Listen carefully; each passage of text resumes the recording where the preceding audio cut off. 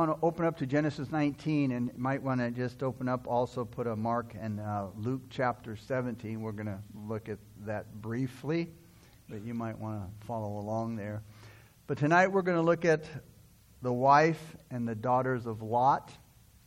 We're going to look at Genesis 19:26 and Genesis 30 through 38. In the Gospel of Luke, chapter 17, verse 32, Jesus told his disciples, remember Lot's wife. And that's kind of amazing. Well, it was to me anyway, that Jesus told his disciples, remember Lot's wife. Why, again, to me is it so amazing is because when you think about it, there really wasn't much to remember her about or for. It just mentions her here in Genesis. Because there's not a lot written about her in Scripture to be remembered other than what's mentioned in Luke. And only 3 other times in Scripture. And again, all in Genesis. Chapter 19, verse 15, 16, and 26. That's where she's last mentioned. And even though there's not much written about her, there's a lot of good, important lessons to be learned from her disobedience. So let's begin with chapter 19, verse 26. And it reads, but his wife, that is Lot's wife, looked back behind him, and she became a pillar of salt. The angels had told Lot and his family when they left for Sodom, verse 17, do not look behind you. But there's always that one in the crowd. And here it was Mrs. Lot who disobeyed God's word. When she looked behind her, she showed a lot about her character. And it really doesn't seem, like a big deal. So what? She looked behind her. What's the big deal?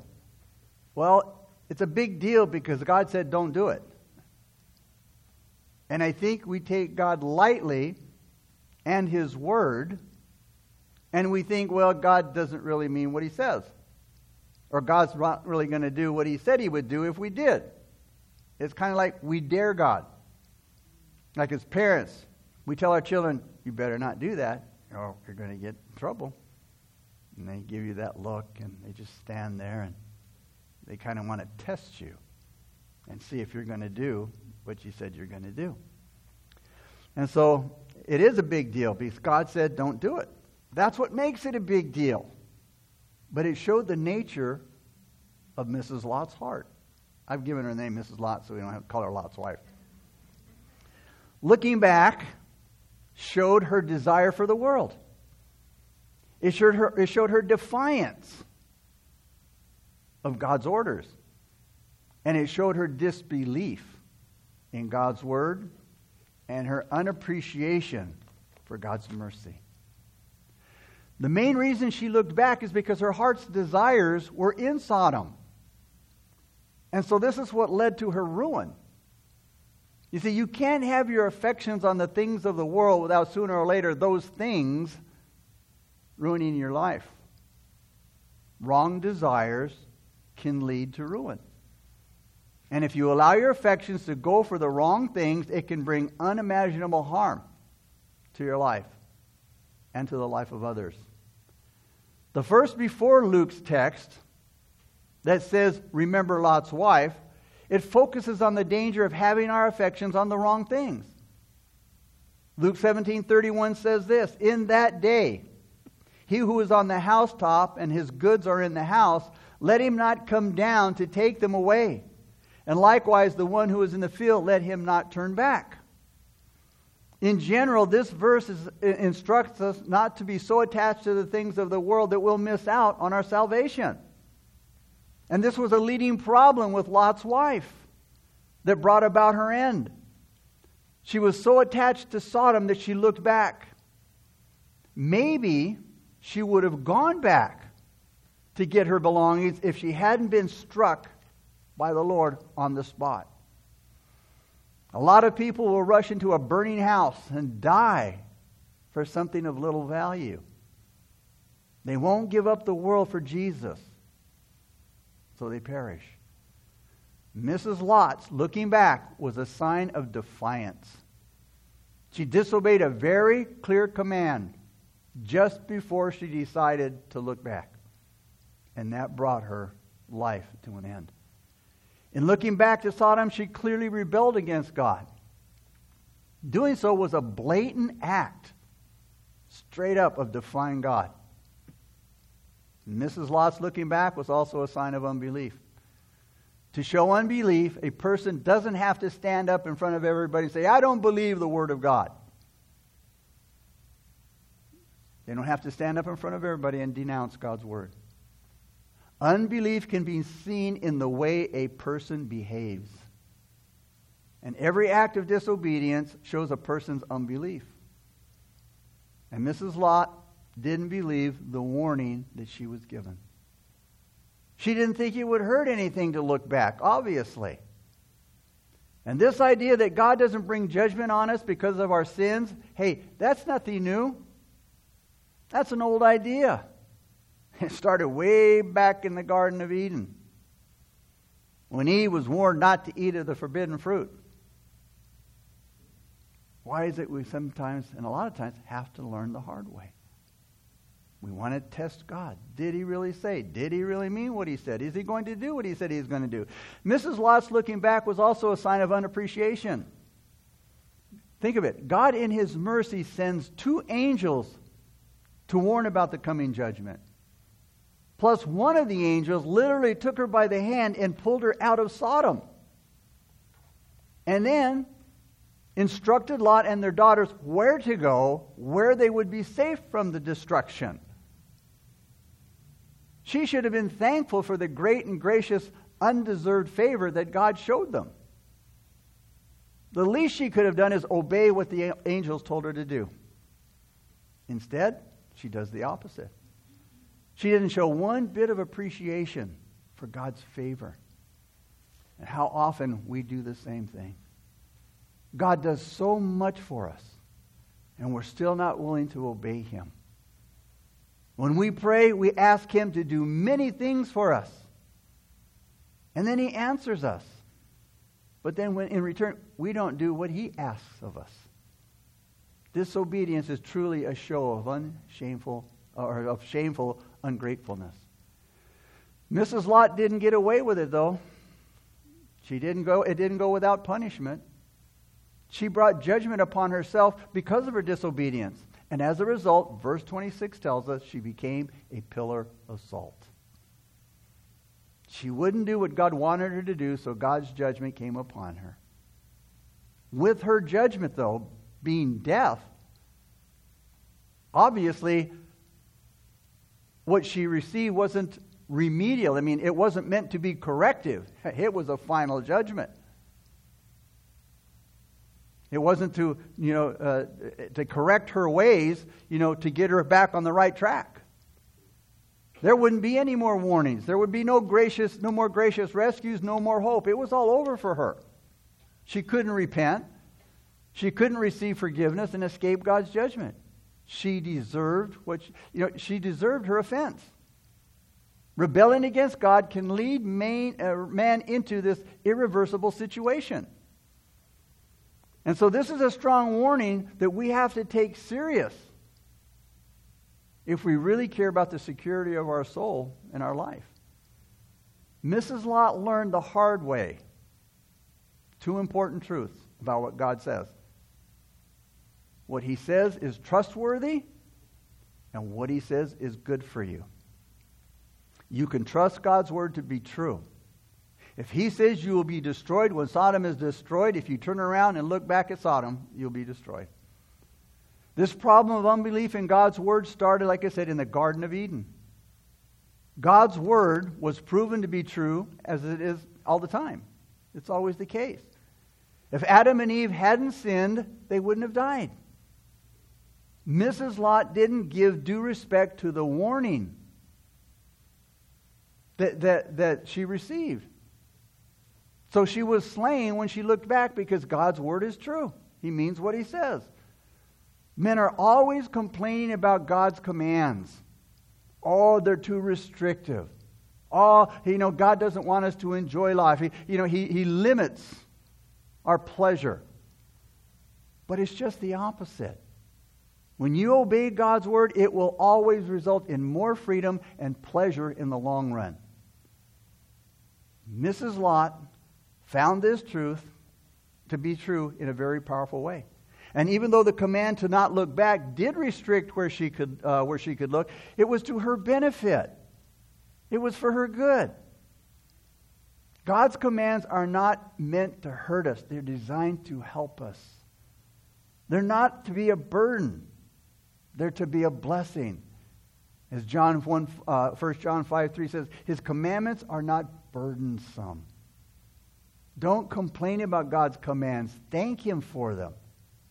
Because again, He knows all things. His commands are coming from infinite wisdom. The pillar of salt that she became, it was a memorial. It was a monument of her judgment for her shameful disobedience. Not exactly the kind of monument or memorial you want to be remembered by. This lesson we mostly want to point out here is that the pillar of salt emphasizes the destructive and deadly work of sin. First, it emphasizes that sin reduces value. Sin made Mrs. Lot a worthless thing. Now, salt isn't a worthless thing in itself, but being a pillar of salt in her situation certainly made her a worthless thing. Secondly, the pillar of salt emphasizes that sin removes honor.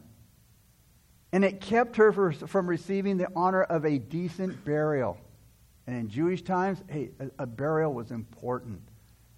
She had no burial of any kind. Sin does not bring honor, it brings dishonor.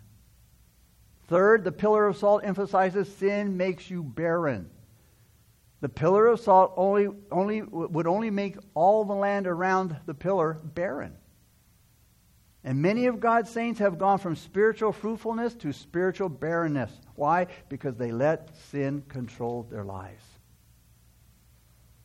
But why did Lot and his daughters miss the judgment? Well, there are two main reasons why Mrs. Lot didn't escape the judgment. And they involve stewardship and shortcoming. She was a poor steward of her spiritual opportunities, and she didn't go far enough in her spiritual interests. Stewardship. She had more advantages in enabling her to escape judgment than any other woman in Sodom or the other cities. One advantage was her marriage. She was married to, as Peter says, a righteous man. And she would hear from her husband valuable, God-respecting truths that should have kept her from the destruction. The second advantage was mercy. She was an object of great mercy. Again, in God's mercy, He sends two angels from heaven to warn Lot, to warn her and her family. Now, He didn't have to do that. He did it anyway. The third advantage that she didn't take advantage of was the messages that she received. She was warned over and over about the coming destruction. The angels warned Lot's family at night. They warned them in their home. They warned them in the morning, and they warned them at the outskirts of Sodom. The warning messages were from heavenly creatures, angels. And they were urgent messages, they were very clear messages, and they were very sufficient. There was enough said as to what needed to be done and what was going to happen. The fourth advantage were the messengers themselves. Think of it. She entertained the heavenly messengers in her home overnight. How many people do you know that have entertained angels? The fifth advantage that she had was a miracle. She saw the angels perform a miracle when they blinded the homosexuals in such a way they couldn't get into the house. I mean, all of these things should have encouraged her greatly to follow the angels' orders. So Mrs. Lot had a righteous husband. She was an object of great mercy. She was warned repeatedly about the judgment. She entertained angels. She saw the angels perform a miracle. And after all of that, she still perished. She was a terrible steward of her spiritual opportunities. And a lot of people are going to go to hell for the same thing. Great spiritual opportunities to know God, to know of His wonderful redemption, to know what Jesus Christ did for us upon that cross, how He shed His blood, and how we can be saved from our sins and have a new life, be born again. All of it in the Word of God. When we remember Mrs. Lot, we're instructed about the great danger. We learn from this about not going far enough spiritually. Mrs. Lot came close to being saved. You know how many times I've heard that? Oh, they're so close, as if they feel they're saved. And, you know, she was closer to Zoar than all those in Sodom, but she still perished like those who were in Sodom because she didn't make it to Zoar. I know a person can be so close to being saved, but just as lost and dead as the wicked, ungodly people of Sodom, or as the heathen pagans of some faraway land. Many people, including Christians, talk about going too far as a Christian. Oh, you're too spiritual. Or, you've become an extremist. You become fanatical. And these are the people who complain that messages in the church are too long. Oh, the church has such strict standards. They're so, and they call it legalism. Oh, there's too much time spent on Bible study. And then, it can be bad for your children always being in church. Or, going to Christian schools and colleges. I don't know if you read about this, but John Piper, well-known Bible teacher, he stirred up controversy after tweeting about the fitness of coffee in church sanctuaries. A lot of churches, and I went to one before, they have a coffee bar in the foyer, and they get up during the service while the preacher is preaching to get coffee. And when he brought it up, they got angry. I mean, incredible. Acting like church is a coffee bar or whatever else they want to bring in. He says, can we reassess? This is what he said to him. Can we reassess whether Sunday coffee sipping in the sanctuary fits? And then he quoted Hebrews 12:28. Let us offer to God acceptable worship with reverence and awe. Hey, we're in here to worship the holy, almighty God. If we're in here to do anything else, then we need to go somewhere else because we can do that anywhere. But we definitely have to worry about becoming, we don't have to worry about becoming too spiritual because I really don't know of anybody that's too spiritual or too saved. Being too close to God or going too far for God. There's no such thing. The Bible encourages us to continue to grow in the grace and the knowledge of God. What we need to be concerned about is not knowing the Word of God well enough, not being spiritual enough, not being godly enough, not being holy enough, not being close enough to God, not going far enough with God and for God. There's where the great danger was with Mrs. Lot. She didn't go far enough when it came to spiritual things. She went farther than most, but it wasn't far enough. She needed to go to Zoar, but she didn't quite make it. She came up short in regards to salvation. She almost made it. Like people will say, well, she's almost a believer. I like what Charles Spurgeon said. Almost a Christian is like almost pardoned but hanged. Like almost rescued but was burned in the house. A saved man that is almost saved is damned. Well put by Mr. Spurgeon.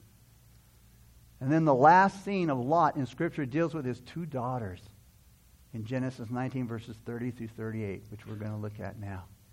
After Lot separated from Abraham, his life went continually downward. Let's look at verse 30. Then Lot went up out of Zoar and dwelt in the mountains, and his two daughters were with him, for he was afraid to dwell in Zoar. And he and his two daughters dwelt in a cave. Lot's request to go to Zoar instead of the mountains, where God wanted him to go, as he was first ordered, was granted by the angels. They answered his request to go to Zoar instead of where God wanted him to go, to the mountains.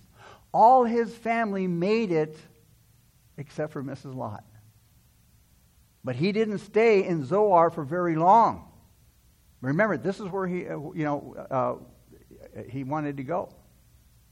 He didn't want to go to the mountains. But he didn't stay in Zoar for very long. And his daughters soon moved out of Zoar to a place in the mountains where Lot had wanted to go earlier. Where he wanted to go earlier, but God sent him to Zoar. The thing that prompted Lot to move out of Zoar with his two daughters to another place to live was fear. Look at verse 30. It says, he was afraid to dwell in Zoar. He was afraid of the fires, most likely, that were still burning there, and the wickedness that was still there.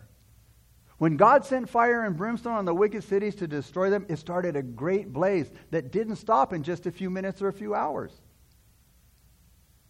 The fires would last a long time, and they could have easily lasted for weeks. And they didn't have any local fire departments. They didn't have anybody that could put it out. So they would just have to burn out of control. And the other thing that caused Lot to fear was the wickedness of Zoar. Zoar, like the other cities, were also a wicked place, and he was spared only for the sake of Lot. After seeing the wickedness in Zoar, and knowing what this wickedness brought upon Sodom, Lot could easily be concerned because of this wickedness. Zoar's destruction was also just around the corner. So he feared these things. He was worried. So he would be worried about getting out of Zoar so he wouldn't be caught in the destruction that would come upon it. The judgment on Sodom was enough to convince Lot that God truly judges sin. But Lot's fear, no matter what the reasons, was totally unjustified. The message from heaven was very clear in Genesis 19:21 that Zoar wouldn't be destroyed. But Lot didn't totally believe what God said. He didn't trust God to keep his word. So at the bottom of all his fears really was unbelief.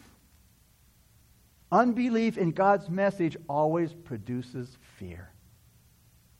It's faith in God's word that brings us peace and trustworthiness of God. Walking by sight and not faith in God's word. Hey, that's a bad way to walk. But Lot, hey, that was Lot. He'd always been walking by sight.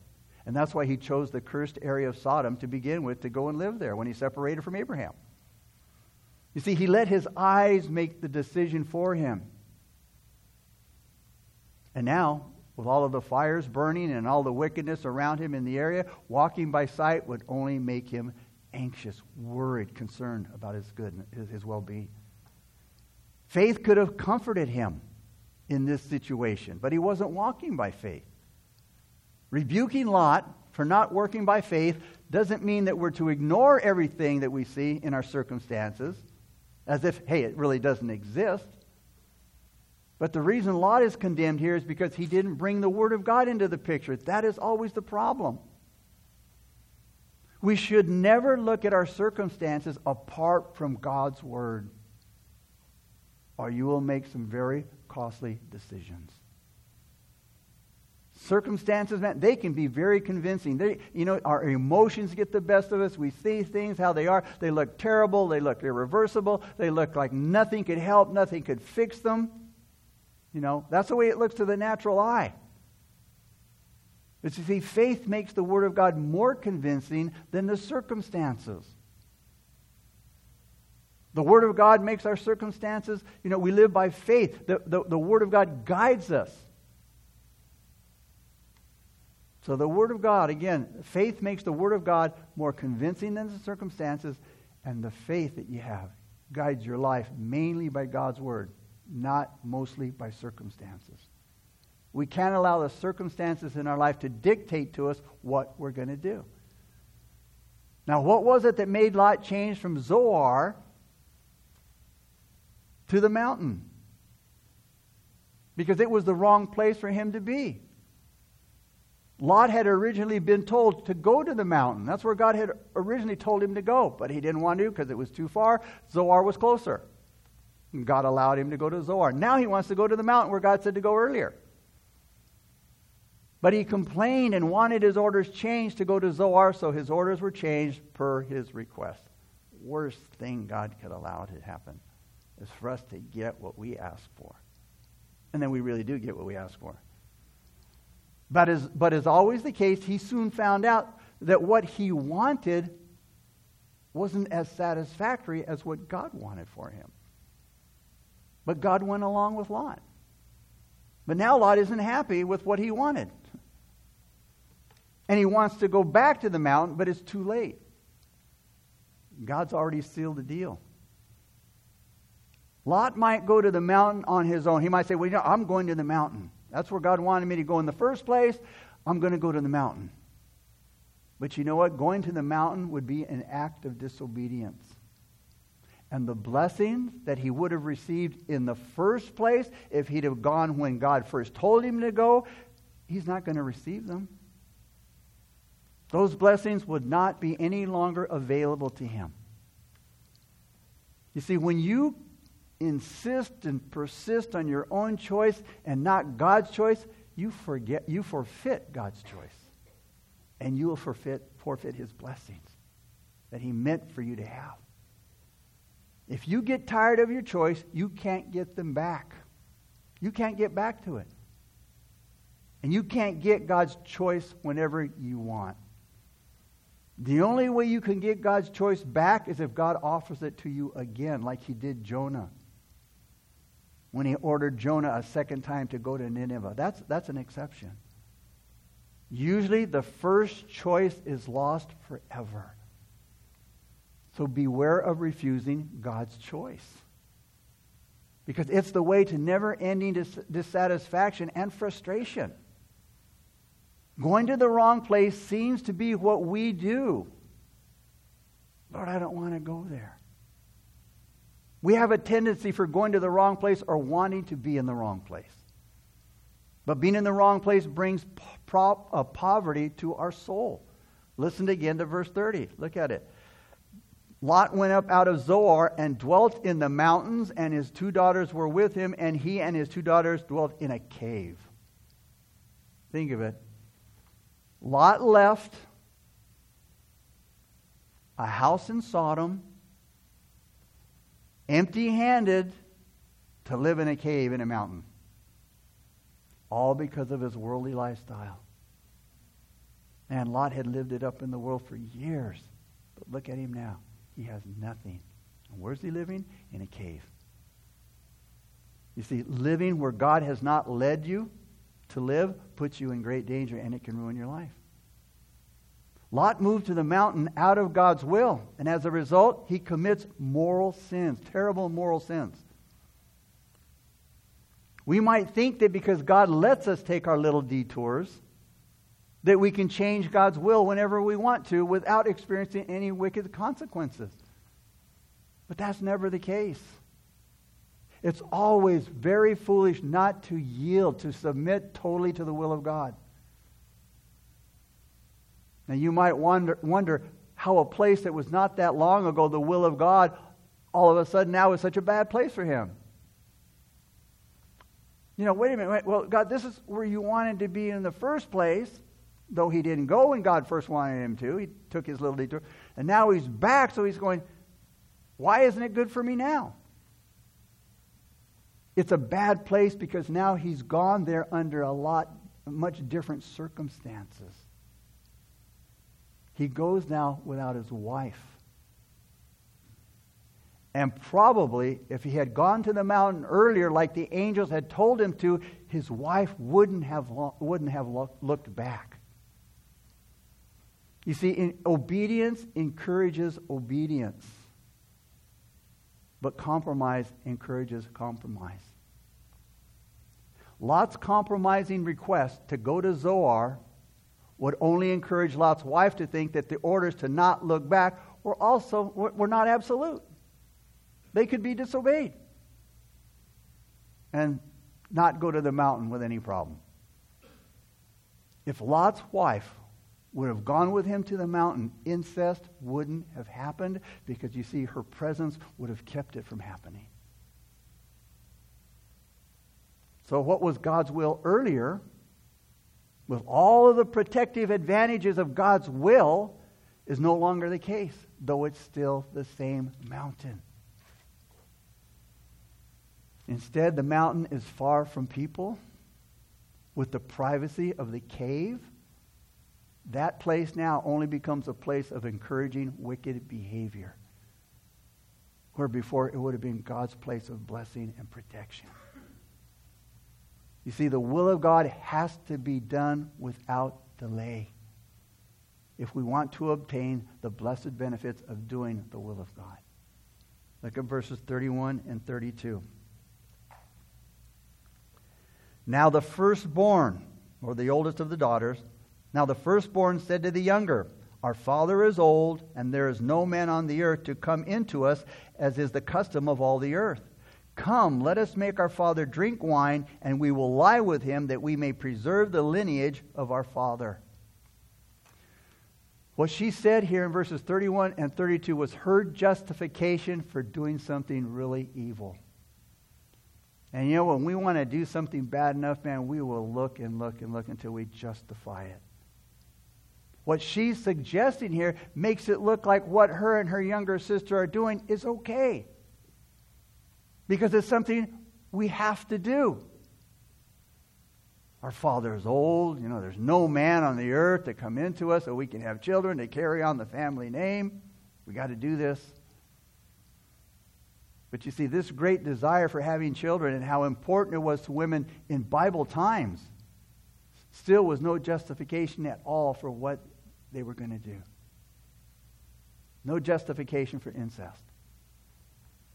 But absolutely nothing should ever take that kind of priority in their lives, that they throw character out the window. And we have to be careful about the priorities that we have in our life. Character, that is, living the way God wants you to live, should always have top priority in your life.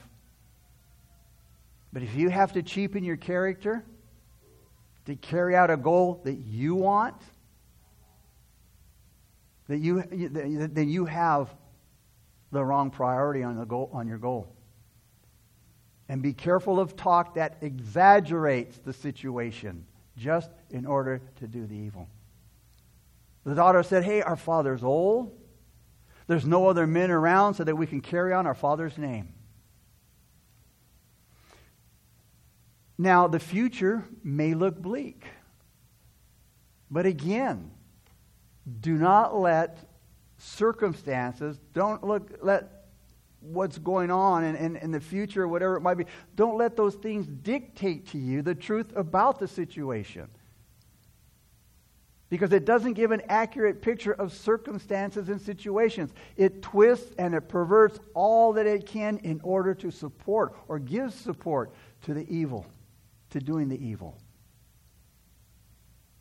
So the daughter's strategy was, in verse 32, let's make our father drink wine and then we'll lie with him. To help them with their plan. They would get their father drunk. Now, I was thinking, what made her think of this to get her father drunk to carry out her evil plan? Maybe was her father maybe he was a drinker. Would the oldest daughter suggest this idea maybe if he hadn't drank before? So both daughters get their father drunk and they lay with their father sexually. Verse 36 says, thus both the daughters of Lot were with child by their father. So their evil plan worked. Both girls had a boy by their father. Look at verses 37 and 38 now. Thus both the daughters of Lot were with child by their father. The firstborn bore a son and called his name Moab. He is the father of the Moabites to this day. And the younger, she also bore a son and called his name Ben-Ami. He is the father of the people of Ammon to this day. Notice, Lot had nothing to do in picking the boys' names. The daughters picked out the names. This is really interesting because it shows, the names show the depraved character of the two girls. Because you see, the meaning of the names show that they weren't ashamed of what they did. The name Moab means from the father. So in naming her son Moab, she's saying, he's my son from my father. The name Ben-Ami means son of my people. In other words, an offspring of her own kind, specifically a relative. The Bible commentator Leopold says the meaning of Ben-Ami contains a veiled allusion to the father's paternity. The child is the son of her nearest relative.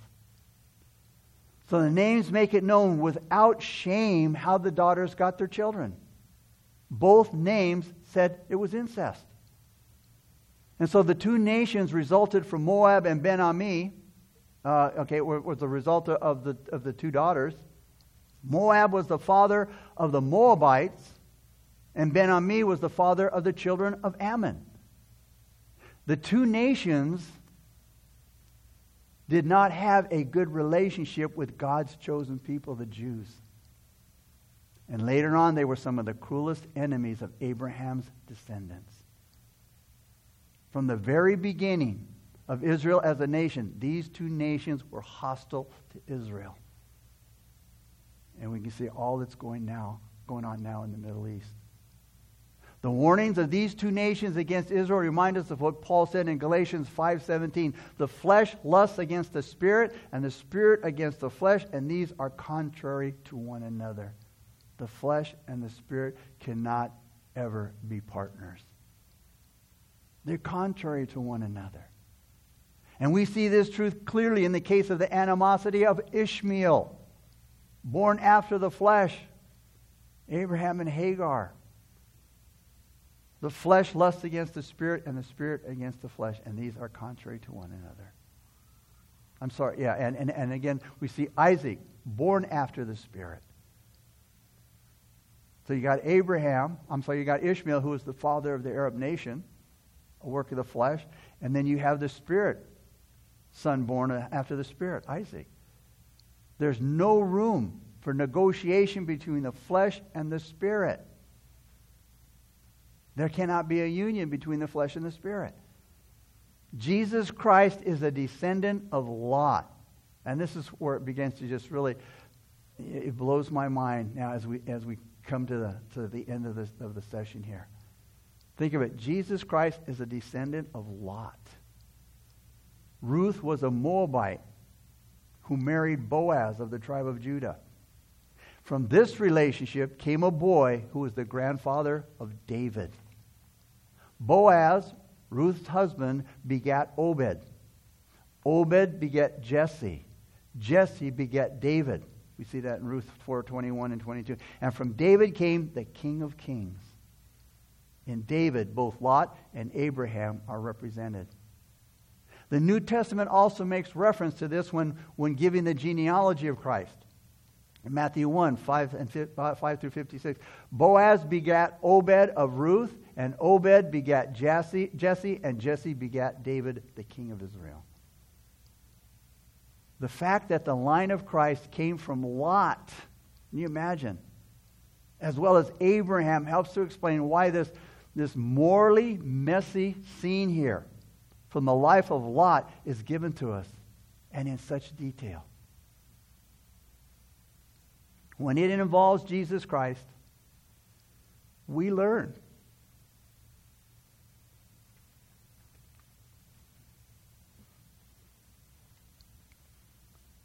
We learn the main reason why it's in the Bible.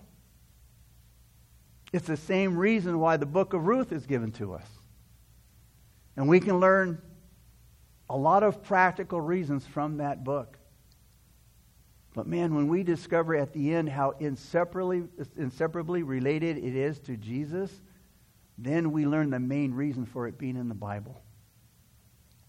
Jesus Christ is the central theme of Scripture. And always remember, that truth. Always remember that. And you'll understand why there's a lot of scriptures we look at, or why did God put that in there? Why is that mentioned? Well, this will help us to remember and understand why many passages in the Bible that puzzle us as to why they were included in the Bible. Because the main reason for it being in the Bible is Jesus. In closing, this truth about the relationship of Christ to Lot's son, Moab, it highlights the grace of salvation. Imagine Jesus coming from the line of Lot. What grace. When we consider our soul's salvation, we see grace everywhere. And through this emphasis, we're instructed in the great truth that any soul can be saved if they will only come to Jesus and put their faith and trust in Him for their soul's redemption. What grace it is for God to take a messy scene like this incest of Lot and his two daughters in a cave and then relate them so inseparably to the coming of Jesus. Amazing.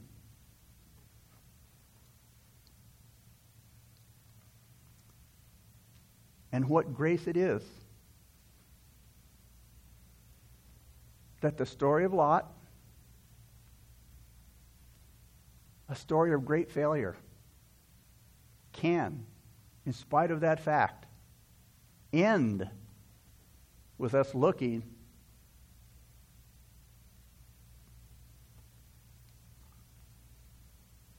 at our wonderful Savior, Jesus Christ.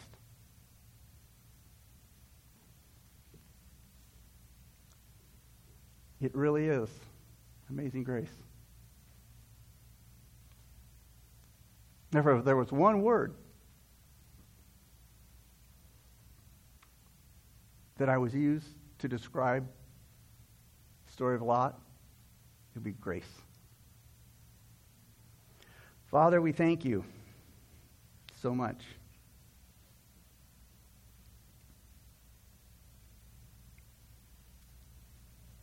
for your amazing grace.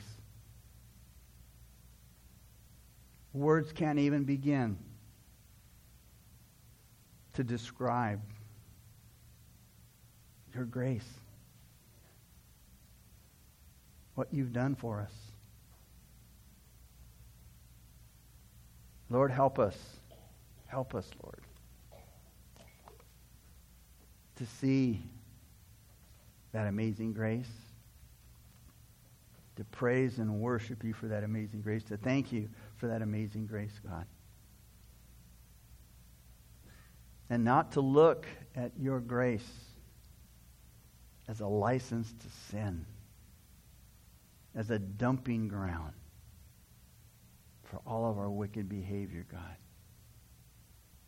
For you are holy and you are just, and you will judge sin